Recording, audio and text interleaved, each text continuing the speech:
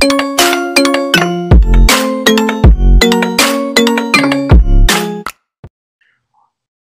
everyone. Welcome to the first episode of the Football Convention. My name is Nick Bharadwaj. I'm going to be hosting today's episode. Along with me today are my friends LS Srinidhi from Bangalore and also Adi Narayanan from Bangalore. Today, primarily, we're going to be covering the transfer window that just closed, and we're going to be covering a very broad variety of topics. But to kick things off, I'm going to point this out to Ellis and ask, hey, what do you think about this transfer window being the best transfer window in Europe? And do you think this was possibly the best transfer window in the Premier League? Personally, I think Real Madrid had the best transfer window this season because they replaced Cristiano Ronaldo with another superstar, that is Eden Hazard. Finally got their man after a long summer last season, where Hazard clearly stated he wanted to move to the Spanish Giants.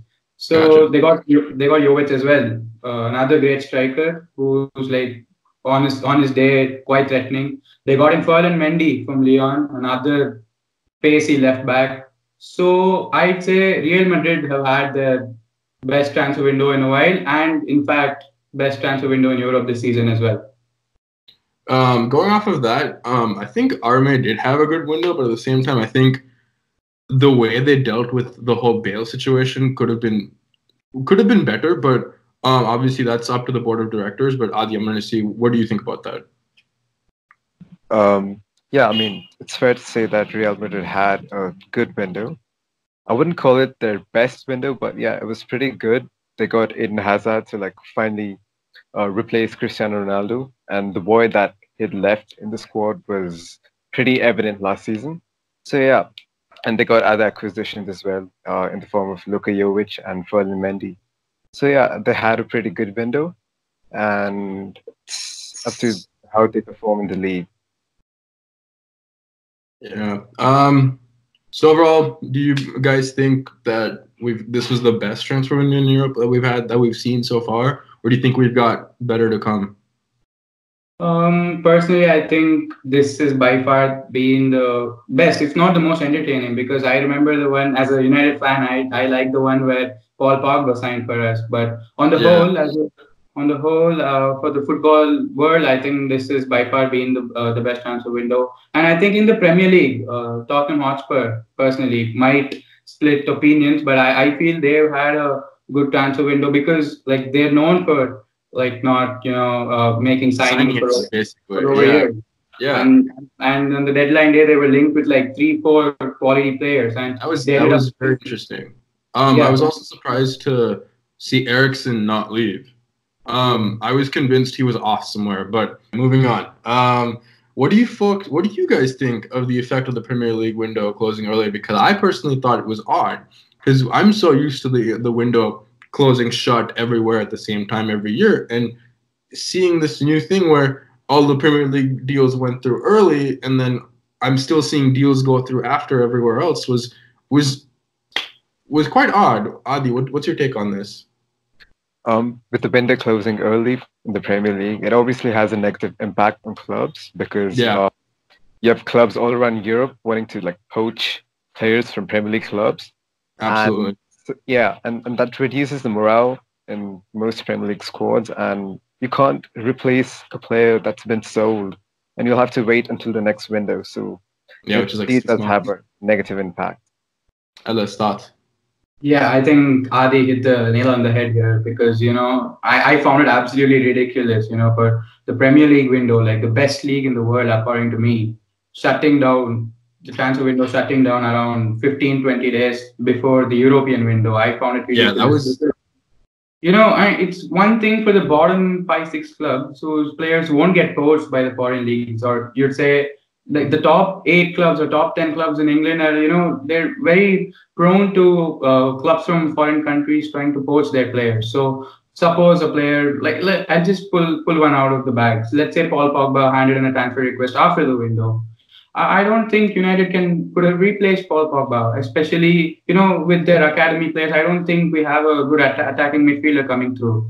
So not just for United, for literally any club, a star player puts in a transfer request. Wilfried Zaha, for example, there's no way clubs like Crystal Palace, Everton, etc., can replace these players from their academy. So I feel I don't know what the FA was thinking when they took this decision. I've heard it's going to change for next season. I'm not quite sure, but I just hope it does, mate, because this can't carry on. This is absolutely ridiculous.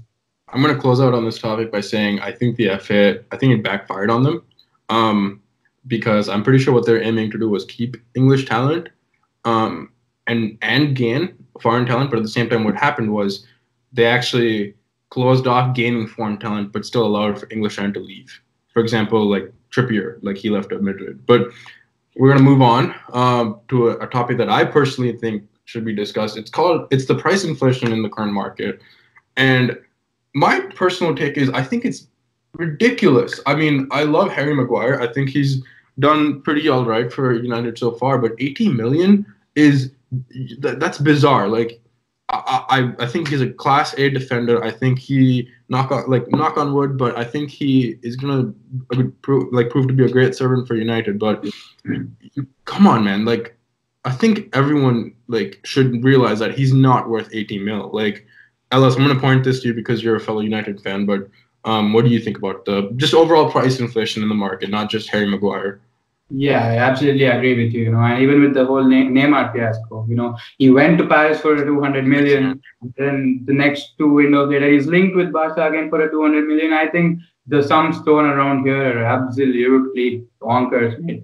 This can't continue. I feel, we're sitting this fine line, because on one side, you look at signings like Van Dijk, who cost almost the same as Maguire, but then no one's saying anything now because he's a Champions League winner. He's proved his haters, doubters wrong.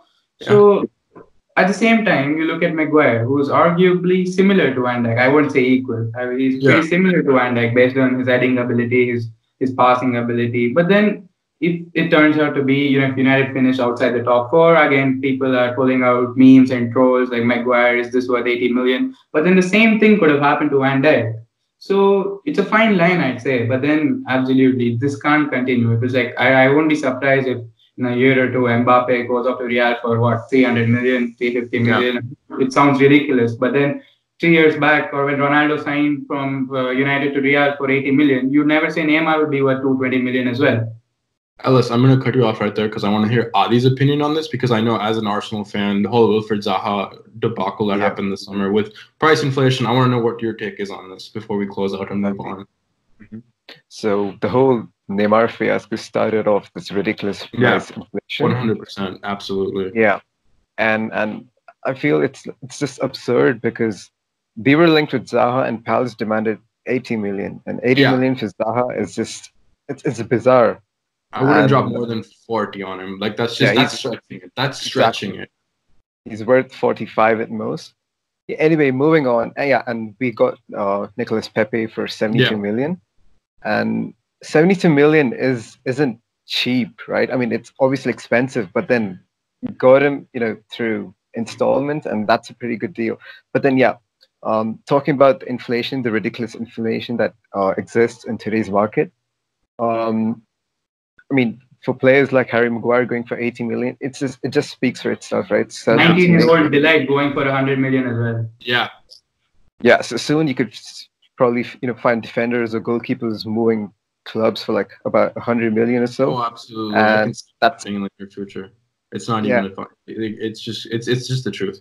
All right, guys, moving on to our quick fire. This is where we're going to be closing out the video. I'm going to be asking you I need one word answers. All right, Adi, signing of the window, go. It's a hard one. I'd say Sarabia to PSG. Okay, Ellis. I'd say Nicolas Pepe to Arsenal. For me personally, I thought it was Delight to Juventus because they gained an absolute cracker of talent. Worst transfer, Ellis, go. I'd say Marcus Llorente from Real to Atletico for a 35 million to replace Rodri. I think that was bonkers. Adi, worst transfer. João Felix. 120. Oh, absolutely. I was actually thinking João Felix João Felix to Atletico, but at the same time, I was also thinking, and this might be just me being an United fan, but I think Alexis to Inter was It was ridiculous. Moving on. One position you want your club to sign, Adi. A centre half. Center half. Okay. Ellis, what do you think about United?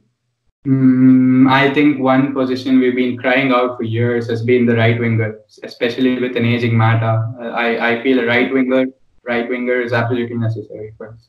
I think we need someone up front who can attack. I mean, we've got Rashford and Martial, but that's just me. All right, we're moving on to specifics here. Ellis, one player you want United to sign. Since I said we'd rather sign a right winger, I'd have to say Jadon Sancho. Okay, absolutely. I would. It's the profile of the players that Solskjaer is looking for. English, young, and I think he'll absolutely be perfect for United. Adi, one player you want to sign for your club. I wouldn't quite call it as one player, but then there are a couple of players whom I'd like to sign. Jonathan Tah. He's a fantastic player. He's an amazing player, and Julian Draxler. I mean, we have been linked with him in the past, and I feel he'd be a perfect. I gotta cut you off because we're losing time. But top 6 predictions, Adi, go. Champions-elect Liverpool, followed by Man City. Then I think Tottenham in third, Arsenal to make the cut to top 4, and then United and Chelsea. Okay, Chelsea. Okay, Ellis, give me your opinion. I just can't see Liverpool winning the league in my lifetime. So it has to be City, Liverpool, Spurs for third, Arsenal. I think they'll get top 4 with Aubameyang and Pepe. I think United to finish in the Europa League and Chelsea to follow us at 6th place. All right, I'm gonna wrap up with mine here. I think as much as I hate to see this, I think City is gonna win it this year again, 3 times in a row. Liverpool comes second. Spurs for 4th. I think it's gonna come down to the wire depending on how we do mid-season. So I think 4th is gonna be either Arsenal or United. It's gonna be a toss-up with that mid-season battle, and then obviously Chelsea they need to improve their attack. We're out of time, boys. I had fun with this. For all our viewers, thank you for watching. We're gonna have a lot more videos coming out soon, and we hope to see you soon. Thank you. Thank you. Have a good one, boys.